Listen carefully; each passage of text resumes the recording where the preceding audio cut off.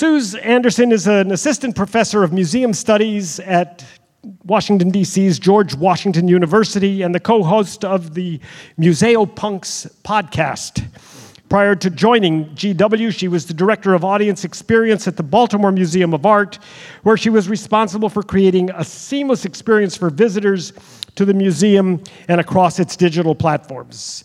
Her research has focused on the intersection of technology and culture, and particularly on the impact of digital technologies on the museum.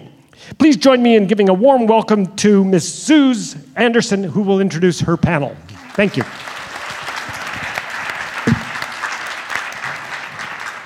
Hey everyone, it is so lovely to be here and to be in a room that already feels like we are a community engaged in a discussion. It's been one of the nice things about sitting here throughout today's sessions.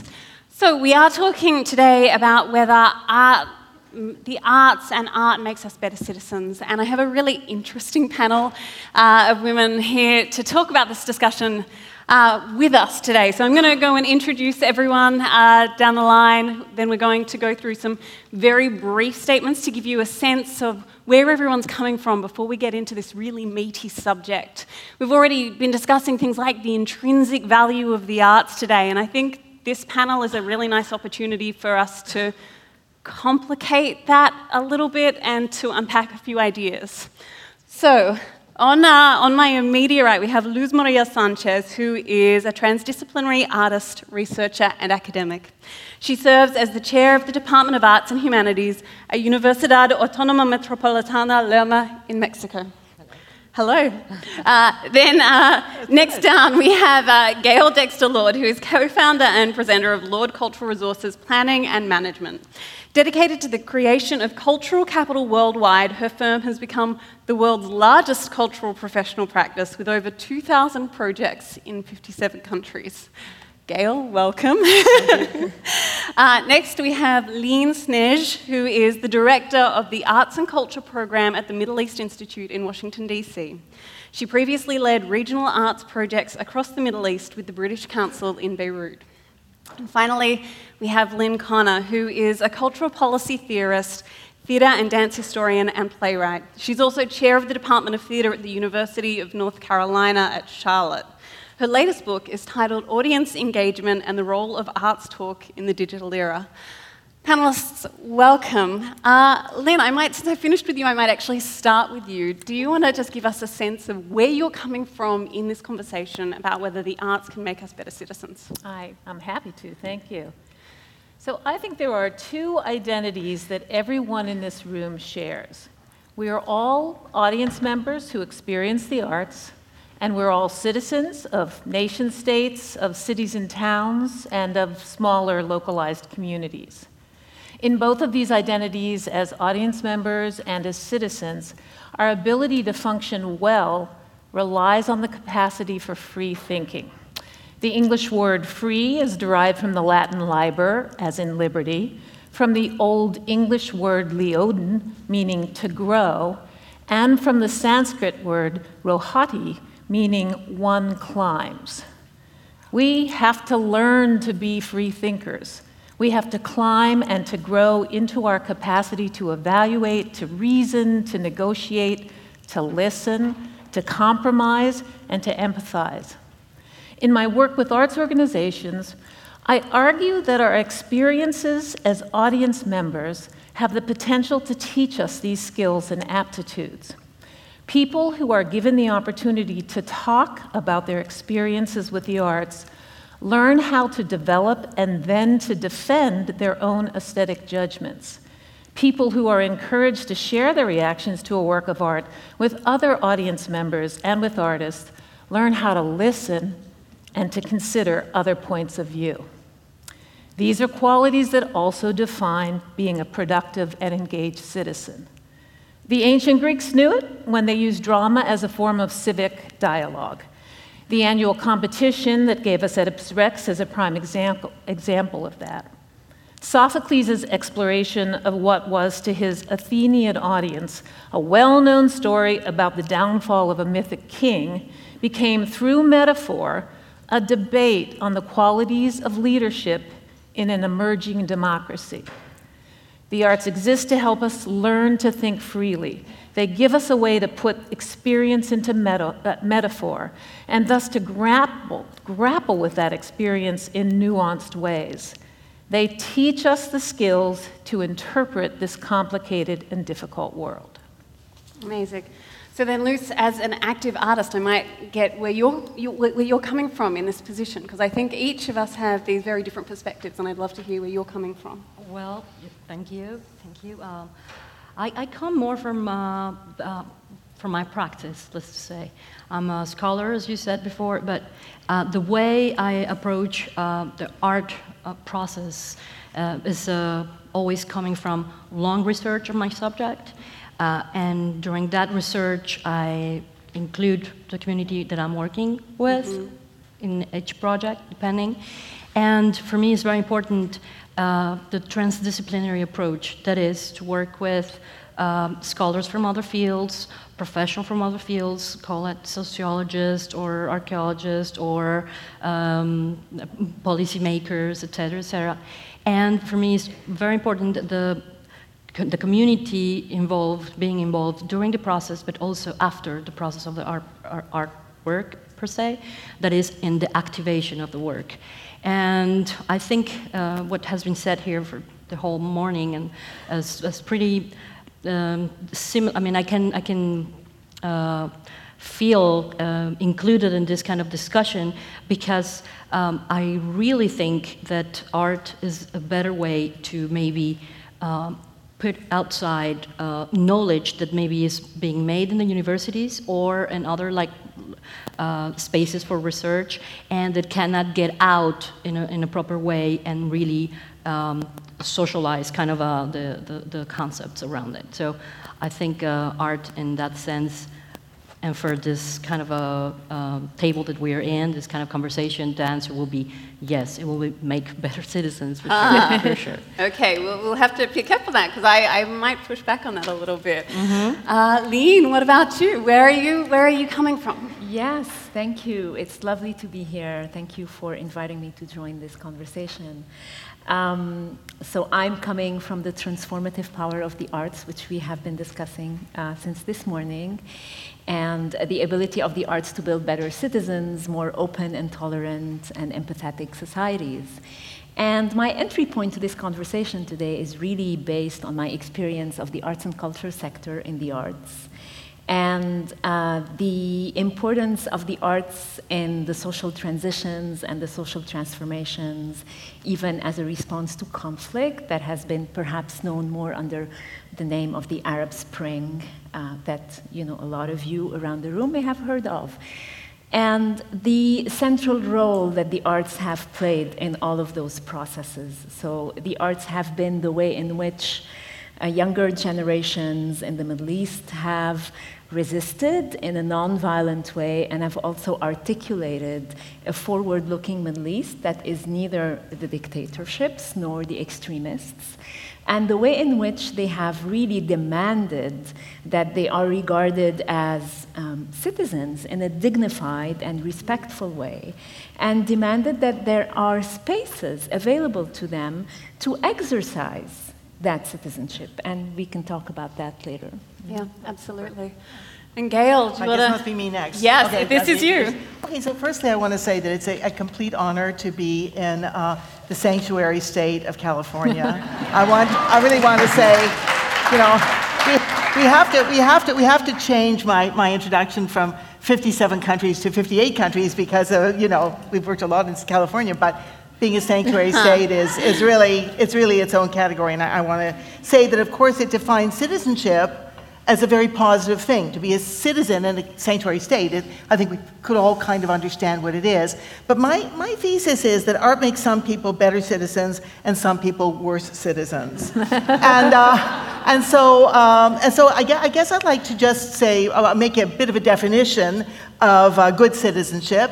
But I think actually it's not an absolute. It's such a relativist concept that with a little bit of imagination, that idea that artists help us to imagine reality more thoroughly, they can see that it can also backfire. So I think that people would agree that good citizenship includes kind of both a balance. It's a balance between bridging and bonding.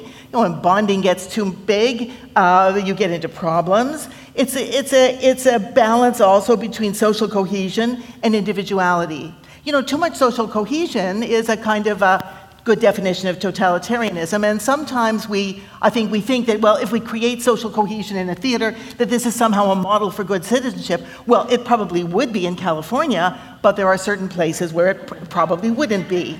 And then I think that the little balance that I like the best, and I think it's perhaps the most effective, is that it's a balance between critical thinking and empathy. There's a lot of research on empathy, and these are two themes that have come up in the other sessions, and there's a lot of research that shows that empathy, particularly in the 19th century novel, was really the beginning of a concept of human rights. That ability to empathy is the ability to really understand the importance of the rights of other human beings. And in fact, we're even extending that notion to speciation and to other species these days, which is also very, very important. So looking at art, just say one more point on this, through the lens of soft power, because I've been writing a lot and I have a book on soft power and museums and cities. Soft power is about it's about influencing people's behavior through persuasion and agenda setting. And so the good and the bad side of this citizenship argument is that there are many aspects, many ways that people try to use, it's a very important bad word here, use the arts to set agendas. And I would argue that the art market is particularly problematic. The art market is a form of hard power. I believe we need to recognize that. And that so many of our institutions, not just museums, but principally museums, are really dominated by people who play in the art market. And they use that as a way of ultimately influencing the content and the direction of our cultural institutions. And I love the distinction that Professor Tepper made in his last presentation between about me and bigger than me. I think that force actually is very fine with me. And I think that maybe that force isn't so good with bigger than me. And maybe we'll get into that. Yeah, I think we definitely will. So one of the things that I'm hearing from this discussion already is we're starting to talk about the concept of what a citizen is and what a good citizen is, and whether citizenship is even assumed. I mean, are you automatically a citizen, or is citizenship that actually is bestowed upon you? And what does the arts play in that? Lyne, I wonder, you coming sort of from the Middle East, I think that you'd have some really interesting ways of speaking to that. Yes, absolutely.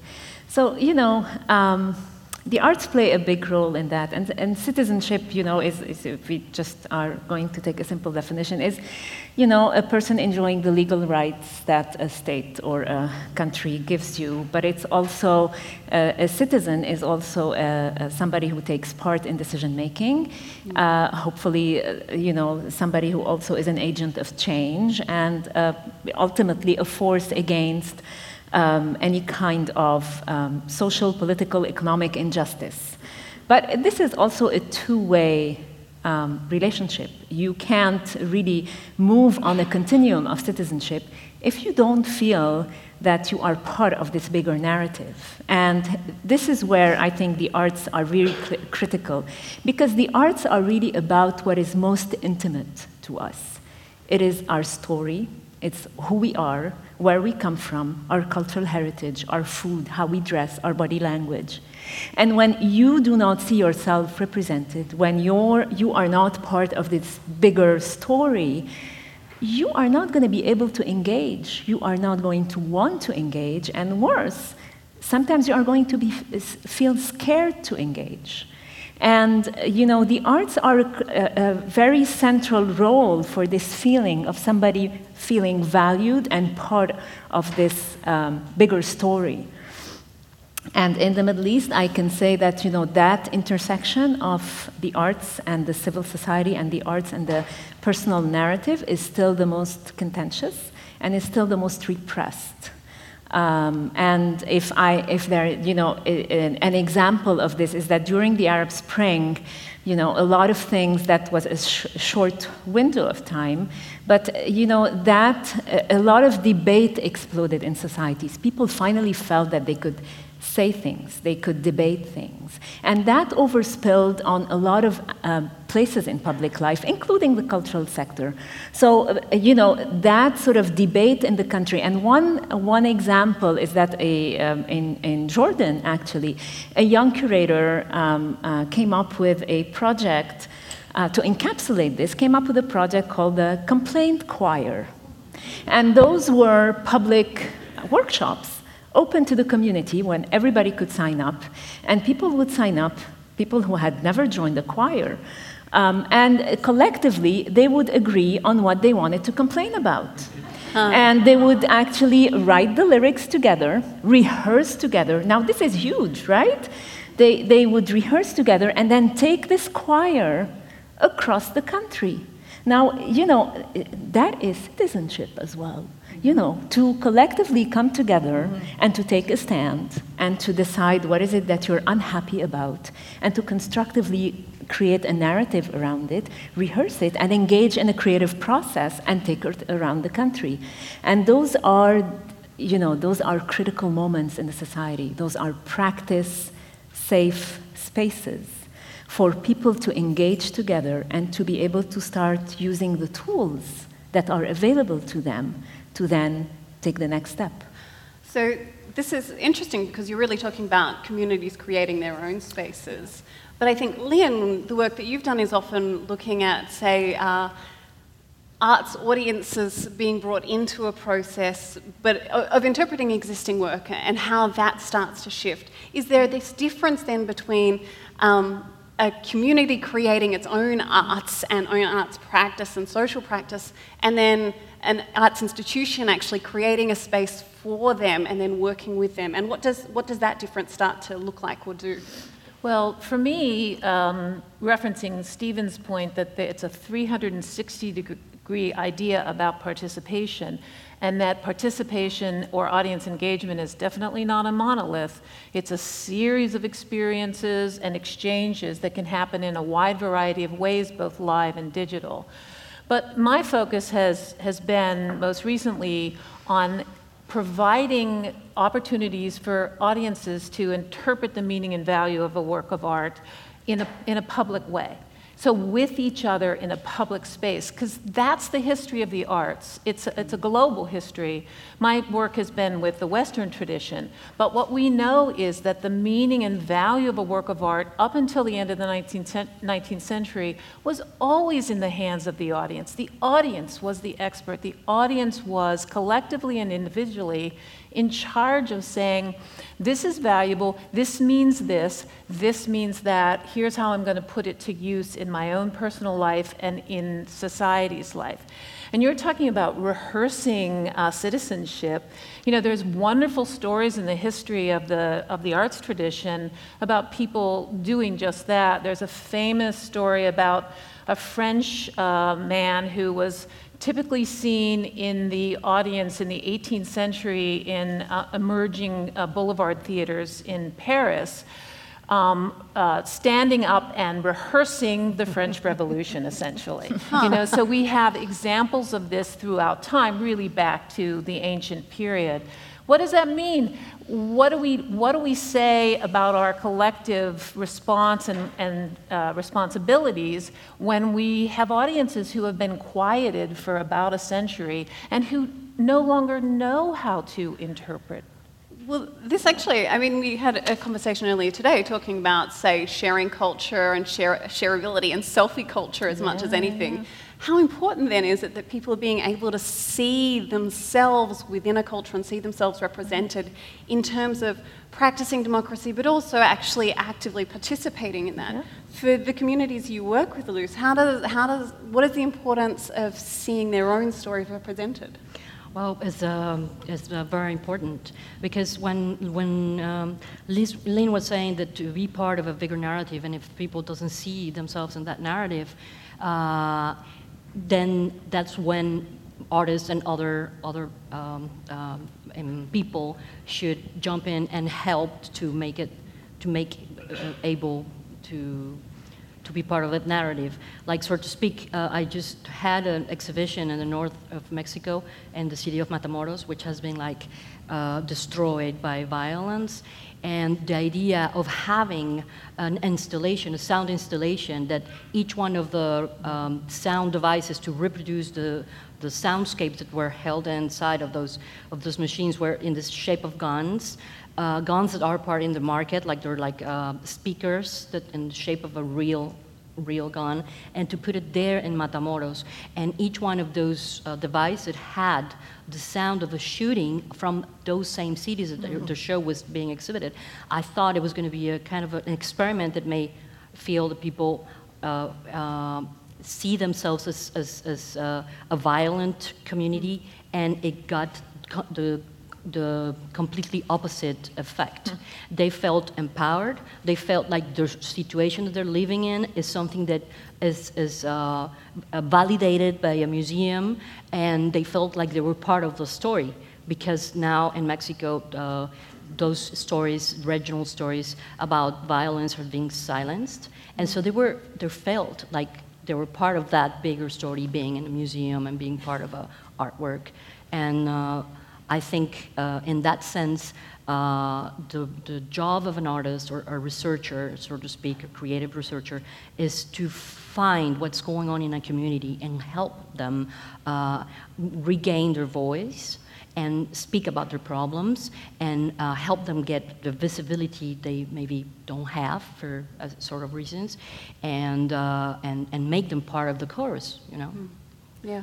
You know what Lynn talked about really changed the way I was going to talk about citizenship. So that's a good thing, you know, when you change your mind, that's like the most important thing, actually. Yes.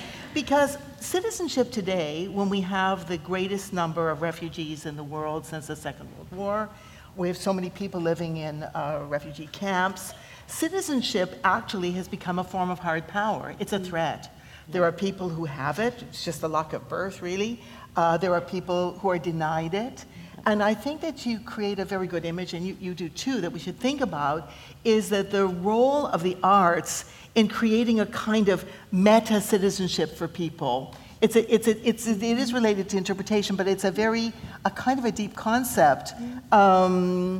You know, my beliefs about citizenship are something else. I mean, I think everybody should be allowed to live wherever they want. And I think, too, that countries really are very much, they're there to create war, really, because all the economic activity in the world, the GDP is created in cities. And cities are generally welcome to migrants. And so, because they need the labor, they need the creativity. And I think that the artists have become very powerful mediators in creating a kind of strange, and I never had this idea before, so thank you, panel, a kind of a meta, soft power citizenship in place of the hard power state-based citizenship. And they have to coexist for a while, because we're still far from being a post-state society. So I don't know how you feel, but in California, that's where it would happen if it would happen anywhere. Lyne, I see you wanting to jump in on this. I mean, you know, absolutely. I think, you know, just to go back to the soft power also conversation in relation to what we're saying, you know, soft power and social transformation are so, and the role of the arts are so sort of connected, because, you know, social transformation is, you know, everybody thinks when there's a social transformation, there's like action in the street. But it's actually, you know, the more important social transformation happens here is when we are able to change mindsets. And we are able to shift societies, and we are able to bring new narratives and new realities from the ones that are already established or that are being propagated. And in all of these, the artist's role is very central, because they're usually the first to contest those established norms and systems. And, you know, behind the film or the story or the project or the exhibition or the graffiti on the wall, you know, it's beyond the story. What they're communicating to us are a million other realities that we are invited to think of critically, and to imagine another way forward. And I think that is a very important sort of role that they they play. This is also one of the dangers of the arts, isn't it? We're talking a lot about communities having power of expression, freedom of expression, critical thinking. We're also talking about the art market, which is where a lot of money and power is concentrated. And these two ideas are at war with one another, are they not? There is this tension between the radical decentralization or the radical decentering of power that comes when we're talking about democratizing something, and the absolute centering of power when we're talking about, say, the elite, art market, and even talking about our institutions where power is so much concentrated. So when we talk about the arts, we're in some ways talking about two different things. And so this question of can the arts or do the arts make us better citizens? Your point early on, Gail, was that they make us better and worse citizens. And I'm really curious if any of you would like to explore or have thought about this tension between what we talk about of the power of the arts versus the hard power of the arts, which is actually against, in a lot of ways, those notions of transformation and democratization and sort of a decentering of power. I'll jump in just with a historical note because I'm a historian, but there's always been that tension, right? The arts have always been a tool that comes out of the people and is an expression of a community and of some kind of urge towards civil society. But then power has always seen that. Oh, that's an excellent opportunity. I think I'll grab that. So Elizabeth I comes into her position in England in the 16th century, and she recognizes that the morality plays, these were the plays that came out of the Catholic Church, were so embedded in the life of England that there was no way really to shut down Catholicism effectively because these plays were done by the community all year long, but particularly, obviously, in the Lenten season. So what does she do? She makes them illegal. So that power is, in the history, is used corrosively by co-opting the artistic process, and artists are co-opted along with it. Luz? I would like to just also jump in this part. When we talk about good and bad citizens, and I'm going to just put an example since I'm an artist. When I was starting to do the project that I'm in now that has to do with, my question is how a normal citizen endures the violence that is going on like in my country now. And from that question, I've been driving around the whole country, around Mexico, and asking scholars and people that are being studying human rights, family members that are also kind of organizing themselves in order to survive the situation that is going on there. And as an artist, when I start approaching certain groups of families that have been, hit by this violence, the first thing they say is, "What do you want from us?" And that was very sad. What do you want?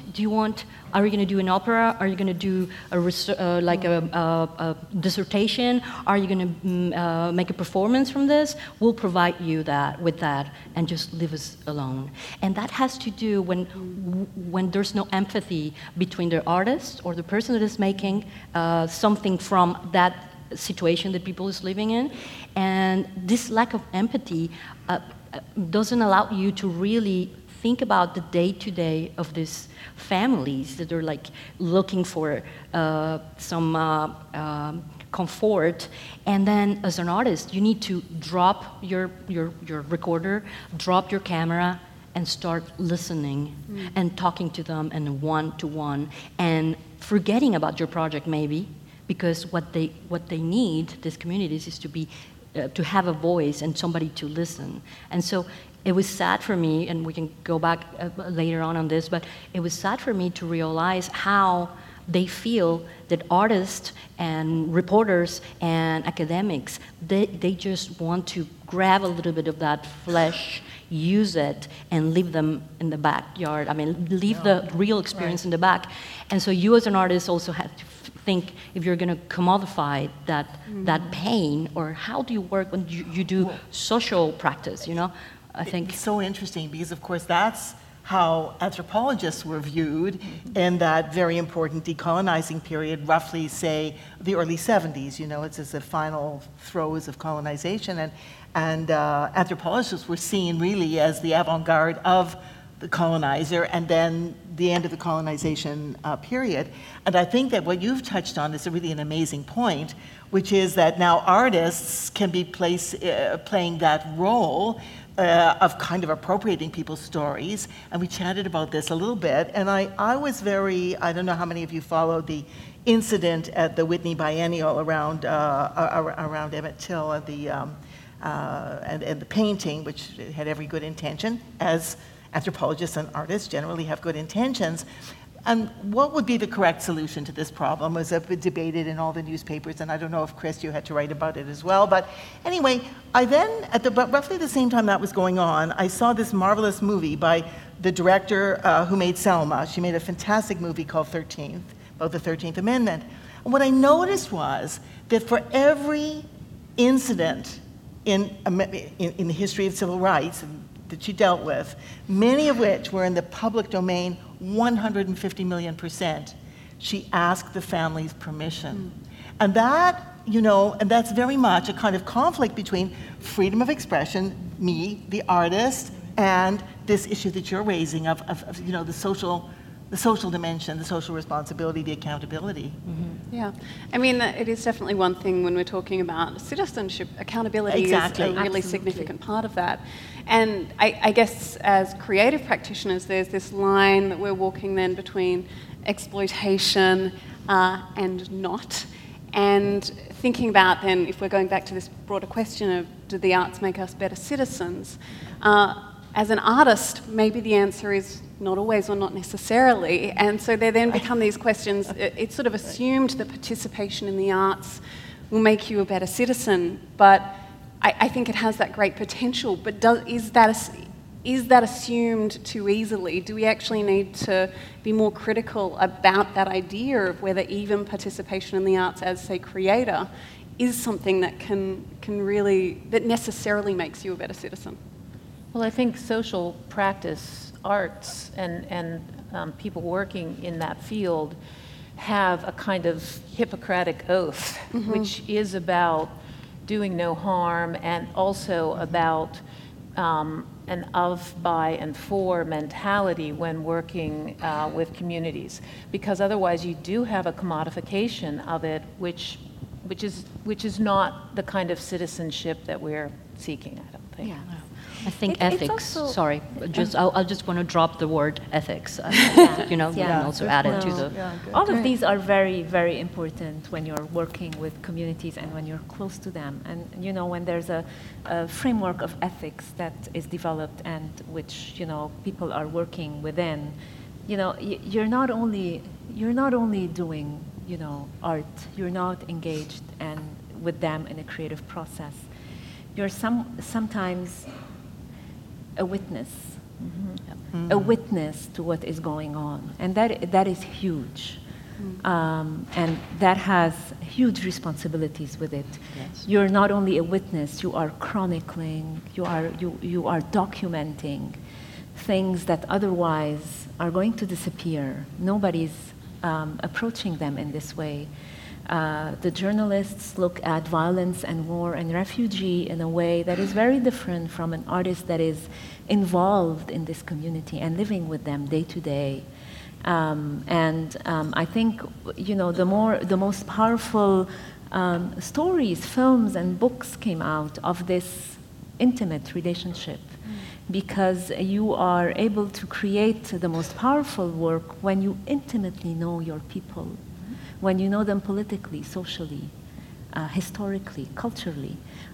You know, out of the Syrian uprising, when people were, you know, filming on their phone and sharing with, you know, on the internet what was going on, that was, you know, films were produced. That was beyond the film. That was a moment for everybody to witness and stand with those people through a creative process. Yeah, fantastic. Well, thinking, sort of continuing this idea of participation, is it enough to be an audience to the arts, to feel an impact on your sort of critical thinking, your citizenship, your creativity? Do we have to be producing ourselves in order to really gain the benefits that we're talking about of arts practice? Can we just be an audience and gain benefits towards being better citizens to the arts? And does it have to be only certain types of arts? Is it enough to be part of a community art class as opposed to going to a museum? What are the conditions, I suppose, that I'm trying to get to that do help the arts enable better citizenship? Well, I can't imagine anything better than the fact right now that social media allows people to respond and tell their friends and acquaintances and other people what they're seeing and what they think about it. Because I can't imagine how you can actually be enjoying anything in the arts without wanting to talk to somebody. And so I thought that point was a great point from the last panel, which is that's a motivating factor. People can grow beyond the selfie to becoming an art critic, a theater critic, but if it's the selfie that gets them there, I think that's just fine. Yeah. And I'm really quite delighted with that. I don't know, obviously you're not supposed to talk in the middle of the theater, but maybe theater has to change a bit. They used to, exactly, and Chinese opera, they do. And maybe we have to really understand that we've been suppressing something that's I don't know, I'd love to know what the rest of you think, but I can't, I especially want to know what the audience thinks eventually. Yeah. It was common to be vocal in the theater, in a music and dance and theater context until the invention of the electric light bulb, when the audience suddenly went from being lit partially or fully to being dark. At that point, in conjunction with a lot of social engineering, it changed, and people were asked to be quiet. How interesting that being seen or not being seen is a big part of having a voice and visibility. Just think about a sporting arena. A sporting arena, you can see each other, and you're allowed to talk to each other. But I don't know what to wear to a sporting arena. Stretching this, seen or not seen, and here or not here. I mean, one of the things that remains a big problem in the Middle East is access to the arts, and partly that is because it's very institutionalized. But what happened during that period of sort of cultural explosion is that the arts came out of the institutions. They came out, and it was almost like they occupied public spaces with song and dance and graffiti, and there was this almost participatory art that developed. Anybody could take part. And I think what this changed as well with it is that for artists were creating, and communities or people were able to join and comment, etc. And they were being hosted by institutions, not programmed. And that is a very different concept as well. When you take ownership, you take back ownership of your process and your space, and you decide when and where and to whom you're going to, you will share this work with.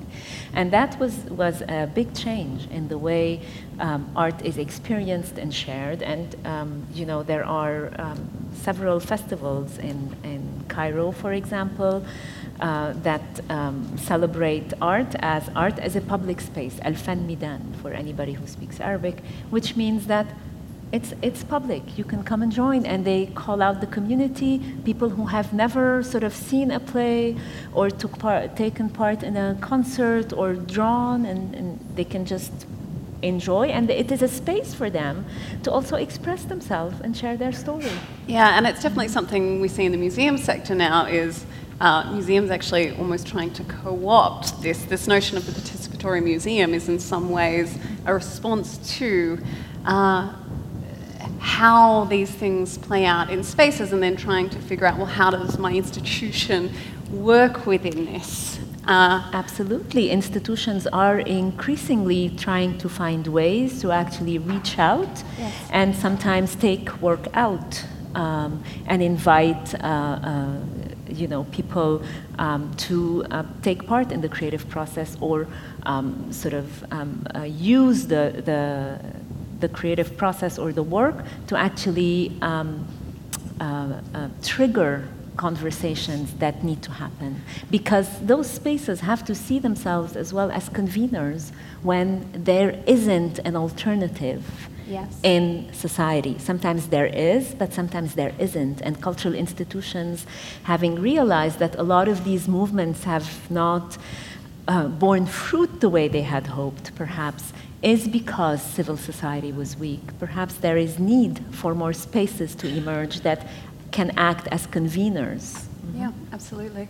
So I want to flip just to a question that sort of came out of some of our earlier discussions from one of the earlier panels, and thinking about debate, conflict, pain, and dialogue, which was this idea that I think really struck a nerve with me when we were hearing from the former panel. I'm really interested in how important dialogue with people who disagree with us is, and where that falls into these discussions with the arts, because I think it can actually be very easy to end up talking to other people just like yourself, and particularly in institutions, but even within other forms of art practice, is it's very easy to sort of become closeted within your own space, your own scene. So I'm curious about how we talk about and how important it is that we have dialogues that are difficult and how we make that happen. Luz, do you want to start? Yeah, I think it's linked to what we were talking about before as well. Artists become facilitators when they have this kind of a social practice. That is, the media is there for everybody to use. It has been important for the whole 20th century. I mean, the evolution of media has been has changed the way we experience life. And as artists, we cannot just keep on using the media for ourselves and just to promote or put in the world the way we see the reality, but it will be better, that's my take on this, to facilitate for communities to use the same tools and to find their voice, to expand their ideas, instead of trying to interpret or to be the ones that are like the translators of what's going on. And so that will give them more power to these communities, and it will help this to have a real dialogue, because if we don't listen to the other, then we're going to be just in the selfie culture, just trying to reproduce ourselves and our ideas here and there in all the galleries around and museums around. And the idea will be better. Museums, they have to do what they have to do. Galleries, they have to. I mean, the market is there, But the communities, they need to grasp those tools, to use them, and to use them to put their voice out. I think that's very important. I think it's the huge question that you've raised. Some other colleagues will maybe be able to correct this, but my understanding of the data is that as far as institutional culture goes, we really haven't moved the dial very significantly. Yeah. That attendance and participation, just say I represent a lot of institutional culture, and I think people here do too, it's basically people of higher education, and who are habituated by various means by participating in the arts. So yes, I think that the question is how to get beyond that. And the data actually is, even though the population has tripled, the actual amount of arts participation has not tripled, we'll put it that way. So I think that is the big question, and I think it's a great question to ask here. And I think one of the institutional questions is, do we really want to talk to those people? Not that comfortable. You go where they go. You have to be outside your four walls, because those four walls are not that comfortable. Yeah. So, I don't know. Well, Maybe I think you have a suggestion. Well, your point is, do we really want to know what people are thinking about the work that we produce, is a really important one. Do we authentically want to know what audiences think? And I think the answer generally is no, because in the Western tradition, the whole professionalization of the arts, and Stephen referred to that, and that trajectory has taught us that hierarchy of value in which we, as the gatekeepers, as the professional arts workers, whether we're artists or presenters or educators, we hold the key to what it really means. And it's a hierarchy. And to let go of that and to open up that process and to say, you know, whatever your take on it, no matter how uneducated it may be, is okay, is something that most professionals are unwilling to do because their entire education and professional life has been geared around knowing more, knowing better. Yeah. So this is a huge paradigm shift, but I'm personally convinced, and in my work I really talk about this quite a bit, that if we do not make that shift, we will not have an audience. Yeah. And that is actually, so we are actually at the end of our allotted time, which is an incredible place to finish on. I think we're about to go into audience questions, and we're really looking forward to hearing the things that you've been thinking about and what you're wanting to respond to from this. Hello, I'm a Spanish composer. My name is Juan Cimarro. I think, of course, arts can do a better citizens. The question is how. That's the reason why I want not to do another question is how, is to share. I can, okay. I do a symphony with the UNESCO and Greenpeace supporting, titled Symphony for a Better World, in which I compose for student and professional musicians, and for children and adult choir, without words. And the idea was, I'm optimist and I want to do a better world, of course, but I know that I'm alone, I can't do that. So at the end of the concert, I want to encourage to the people to do a better circle, to be a better relation, sorry with my English, a better relationship with his family, with his co-worker, with his friends. And if every people at the end of the concert do the same with his circle, then we do a better world. So I would like to share my symphony with all of you, if you want, and you can write to me and we can speak. And please, let's share music for doing a better world together. Okay. Lovely. So Juan, thank you. Huh. Hi, I'm Stacy Chaikin. I'm a theater artist living in Los Angeles. I'd like all of you to please respond to I think the challenge is getting people who we don't know and don't think we have anything to say that they'll like into a room.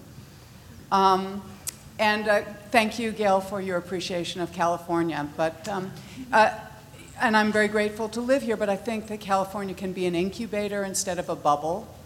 And some of the really powerful stuff that can be created here because we have the freedom to, and we have a lot of like-minded people around us to help us, needs to go forth from here and meet other people. So do you know any situations where artists are doing things like that? Because I think there has to be a profound intentionality because it's really bloody hard. So do you all want to take sort of a quick couple of sentences looking at how we respond to basically breaking out of our bubble?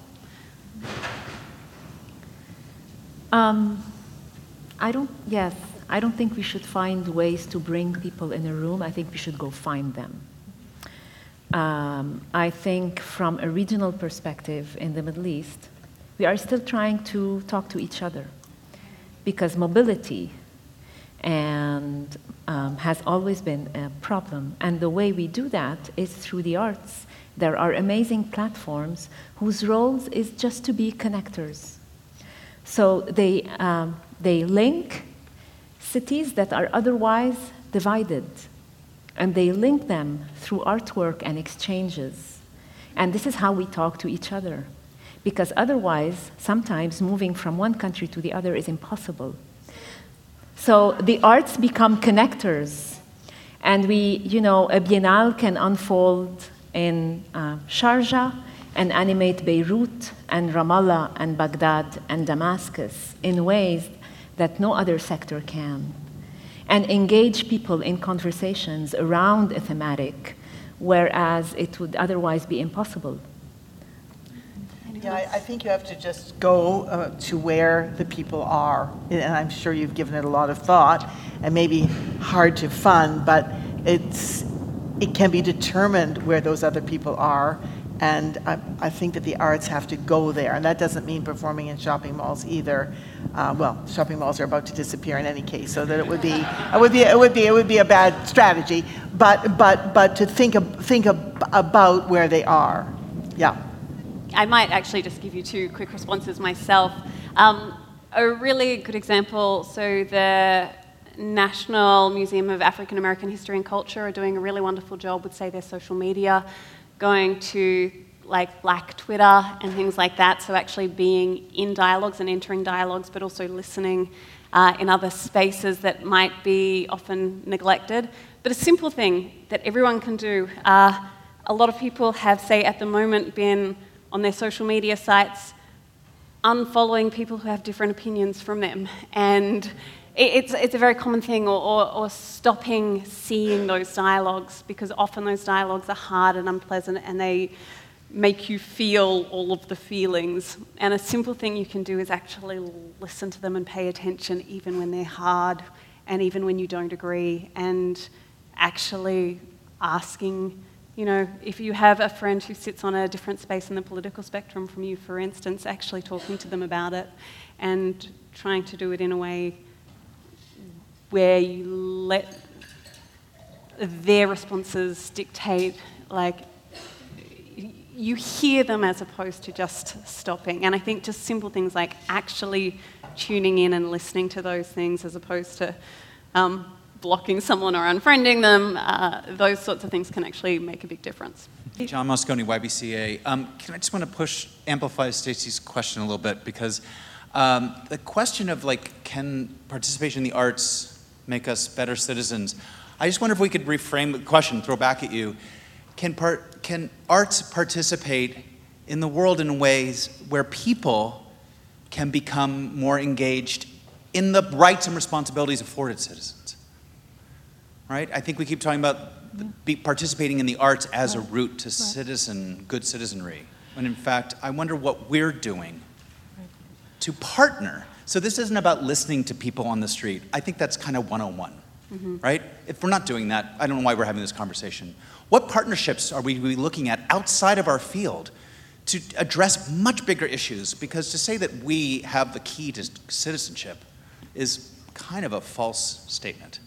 And I'd rather push it back to you all to see what you all are doing, because you all are. I can tell, I've looked at you all up. I just love to talk about that a little bit. I'm involved with an organization called Art Up out of Pittsburgh and Baltimore. And a project that we're running right now and have been for a number of years is called Sites of Passage. And what it does is to match up artists from the United States with artists from other countries. The first iteration was in Egypt and just happened to coincide with the revolution. The second was in Palestine and Israel. And the third, going on right now, is in South Africa. And the goal there is to exchange practices so that those artists can then move into communities in a more effective way. These are all artists working for social change. And another example would be the wide world of theater of the oppressed, the technique based on Augusto Boal's work. That Theater of the Oppressed is an international organization and practice, and that work is happening everywhere, and that is all about using the tools of theater in other contexts. It's not about making theater. It's about using those tools to affect social change and social justice and progress in other spheres of industry in the world. So Google Theater of the Oppressed and you'll see some pretty amazing examples. Yeah. And I noticed you were also going to speak, Luz. Yeah, like for example, I'm working now in a project in the south of Texas and south of San Antonio, and it's about yes, creating a tool like an artwork that will help as a phone application to go out and record some sounds and put some pictures on those sounds and tag the things that you're listening to. And that's the 30% of the art project. The rest of the project, the 70%, is to fulfill an agenda that has been missing in the south of San Antonio, which is let's go out, let's walk, let's sound walk, let's start listening to our surroundings, let's start paying attention with what's in my neighborhood, the trees in my neighborhood, the animals, call them birds, dogs, feral cats, whatever, record them, looking at them, and then after all that is made with an application that is aimed to younger generations, then you can also go back home and share that experience with your family. That is, you can go and check on a map of the south of San Antonio, where is included all the missions, the river of San Antonio, the Medina River as well, several green areas in San Antonio. And the idea is to put the younger students to go out and be their own, there will be registering what's in their surroundings. So there's some parts that are education, some other part is listening, start me being more sensible or sensitive around what is surrounding you in your reality. And then there comes the artist. The artist just is a facilitator for all that to happen. And this is going to be unveiled in November, and it's going to happen around a symposium of art and sciences. But it's not just for the scholars that are going to be part in that symposium. It's for the city, the San Antonio city, to really embrace that application and use it as a way of putting themselves out, but with the agenda, which is sound studies, listening to your surrounding, finding the special issues in your own community, and you being the producer yourself, not the artist. I'm not the producer of the sounds or the pictures. The community has to be. If nobody embraces that application, then the experiment is a failure. And I think I'm going to build on that and just also push back at your question, which I think was really great that you pushed back on sort of where the discussion was starting. One of the things that I was thinking about in preparing for this panel and this discussion was, we talk about, does the arts make us better citizens? But if you think about the people who are most often able to engage in the arts, it's people who already have the gift of pretty established citizenship. It is usually people who have access and education as default. So I think we need to think about not just what happens when citizenship and its rights are not assumed for you, but also what happens when the arts are not assumed for you. What happens when we actually can't assume that someone does have access to the arts, because even when they're there in the society, that doesn't necessarily mean that the arts are accessible. Kind of want to challenge you to go a little bit old school, back to when we took art appreciation and we took music appreciation, and we learned about, I'll say, classical art, which was often paid for by the wealthy or the church, and the music was paid for by the wealthy and the church, but that has become part of the cultural heritage. And I would like for you to talk a little bit about what it means when perhaps you don't have access to that cultural heritage through lack of funding, lack of classes in the schools, lack of support from the government to have access to that. Mostly what I'm hearing is talking about having people coming in off the street, so to speak, and participating. But what about the cultural background that we used to think that everybody had?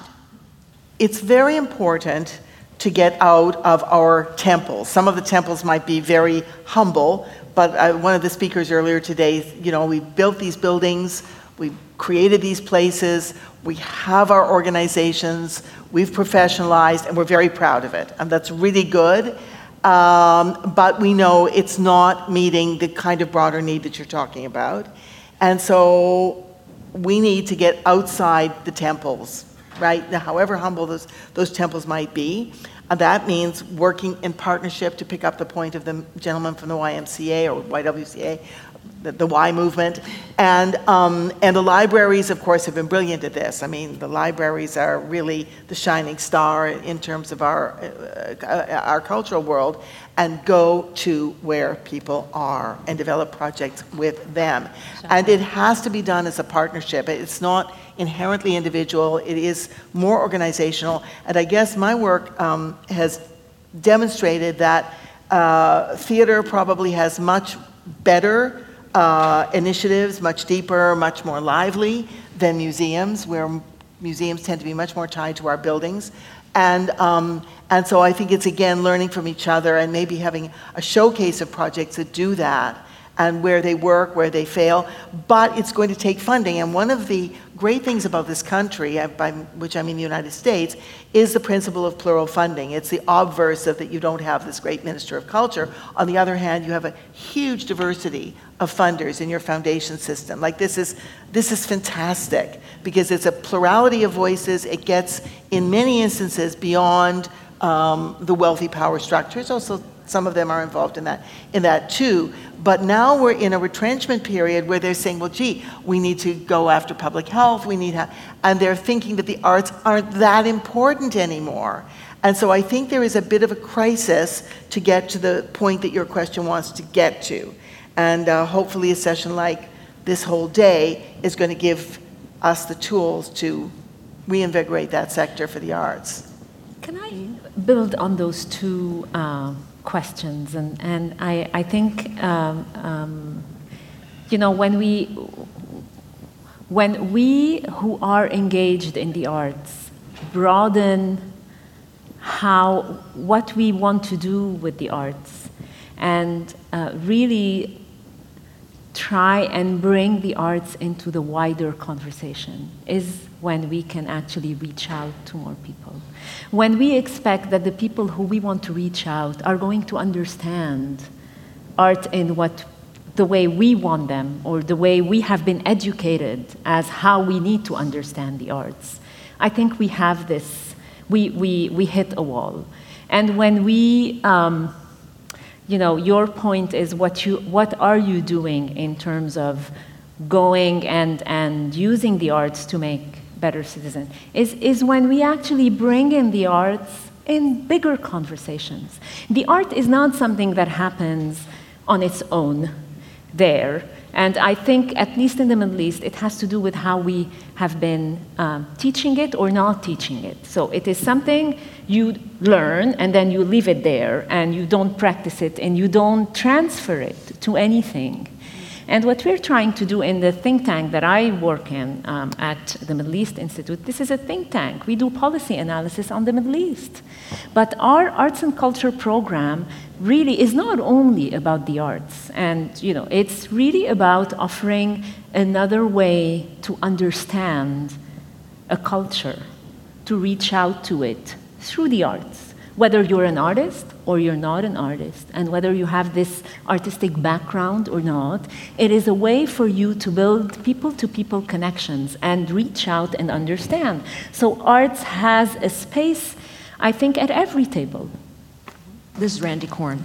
Thank you for a very thought-provoking conversation. And I'm a little nervous to ask this question, but it occurs to me in the conversation about cultural heritage, is if we in these larger cities, and maybe I should just speak for myself, if I, who lives in a larger city, and am now visiting one, if we're being arrogant about what we mean by cultural heritage and the arts. So I have had the opportunity, fortunately, to visit two very different rural areas, one in what's called the North Country in the Adirondacks, upstate New York, and one in southwestern Virginia, where the cultural heritage is rich, it's just different from this cultural heritage. And so I don't know so much that, and I guess I'm thinking this through, I don't think it's right for us to be arrogant to think we need to bring art to other cultures in rural areas. They have a really rich heritage. It's just completely different from the rich heritage we have in larger cities about what cultural heritage and what the arts mean. So just connecting it to what Stephen was saying earlier, that broadening what we mean by the arts. But I hate to feel that that I'm arrogant, but I wonder if I am in thinking about what I view as the arts. But those two experiences that I had in the North Country and in Southwestern Virginia, it's like it just struck me that their cultural heritage is as rich as mine. It is just completely different. So it's really just a comment, but I'd love to hear what you all think about that. I don't think it's as extreme for everybody in this room, by the way. Lots of people come from small towns, and lots of people have experiences of small towns, and so on. But I was invited to help a group establish an art center in Pine Bluff, Arkansas. Very small. Anybody ever been to Pine Bluff? Okay. And I went there, and they had actually a terrific plan, and they called it the A+ Art Center.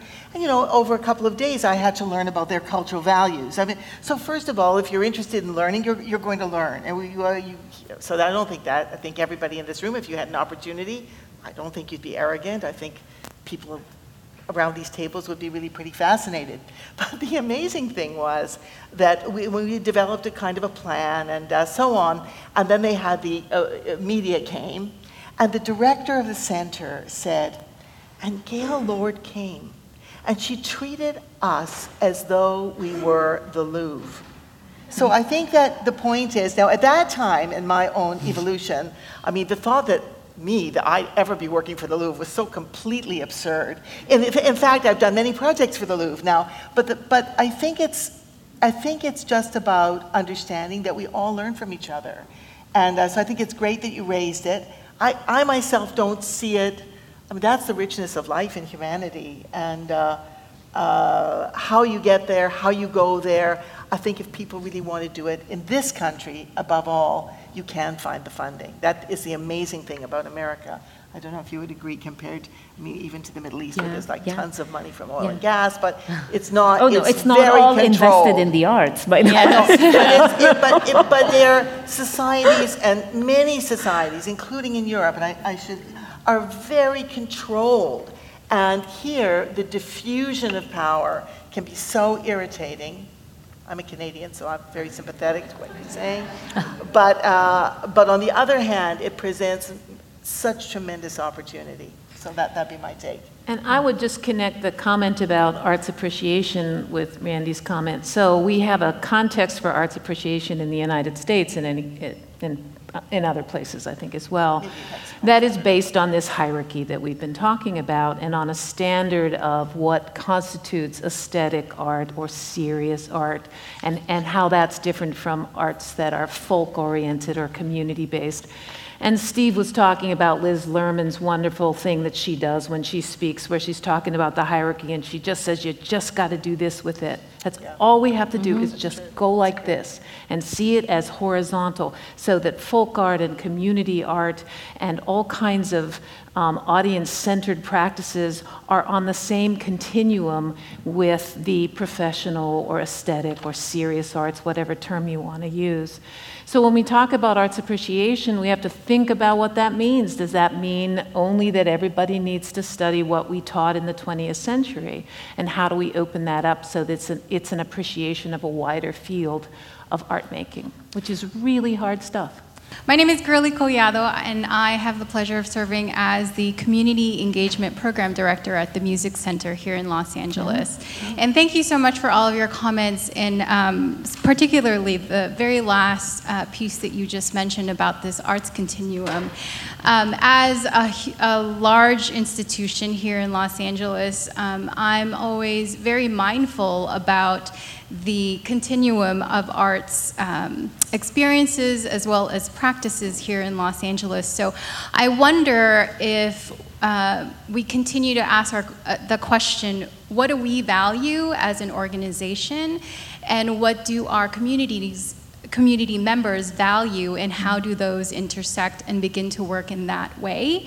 I wonder if that could be a way to kind of start orienting ourselves to really think about how to better serve the people that we are attempting to serve as public benefit institutions. One of the things to remember, and that can be really hard for arts organisations, is that often community members can need and want different things even within one community with one community organisation. And so often museums talk about serving their publics, or formal institutions talk about serving their publics, but they're still picturing a specific public in mind, and actually broadening that out very deliberately and thinking about the different needs that different publics within their own institutions, but also the not being served by their institutions, is part of this questioning, I think. Mm-hmm. Do you want to respond to this sort of question, any of you, as we wrap up?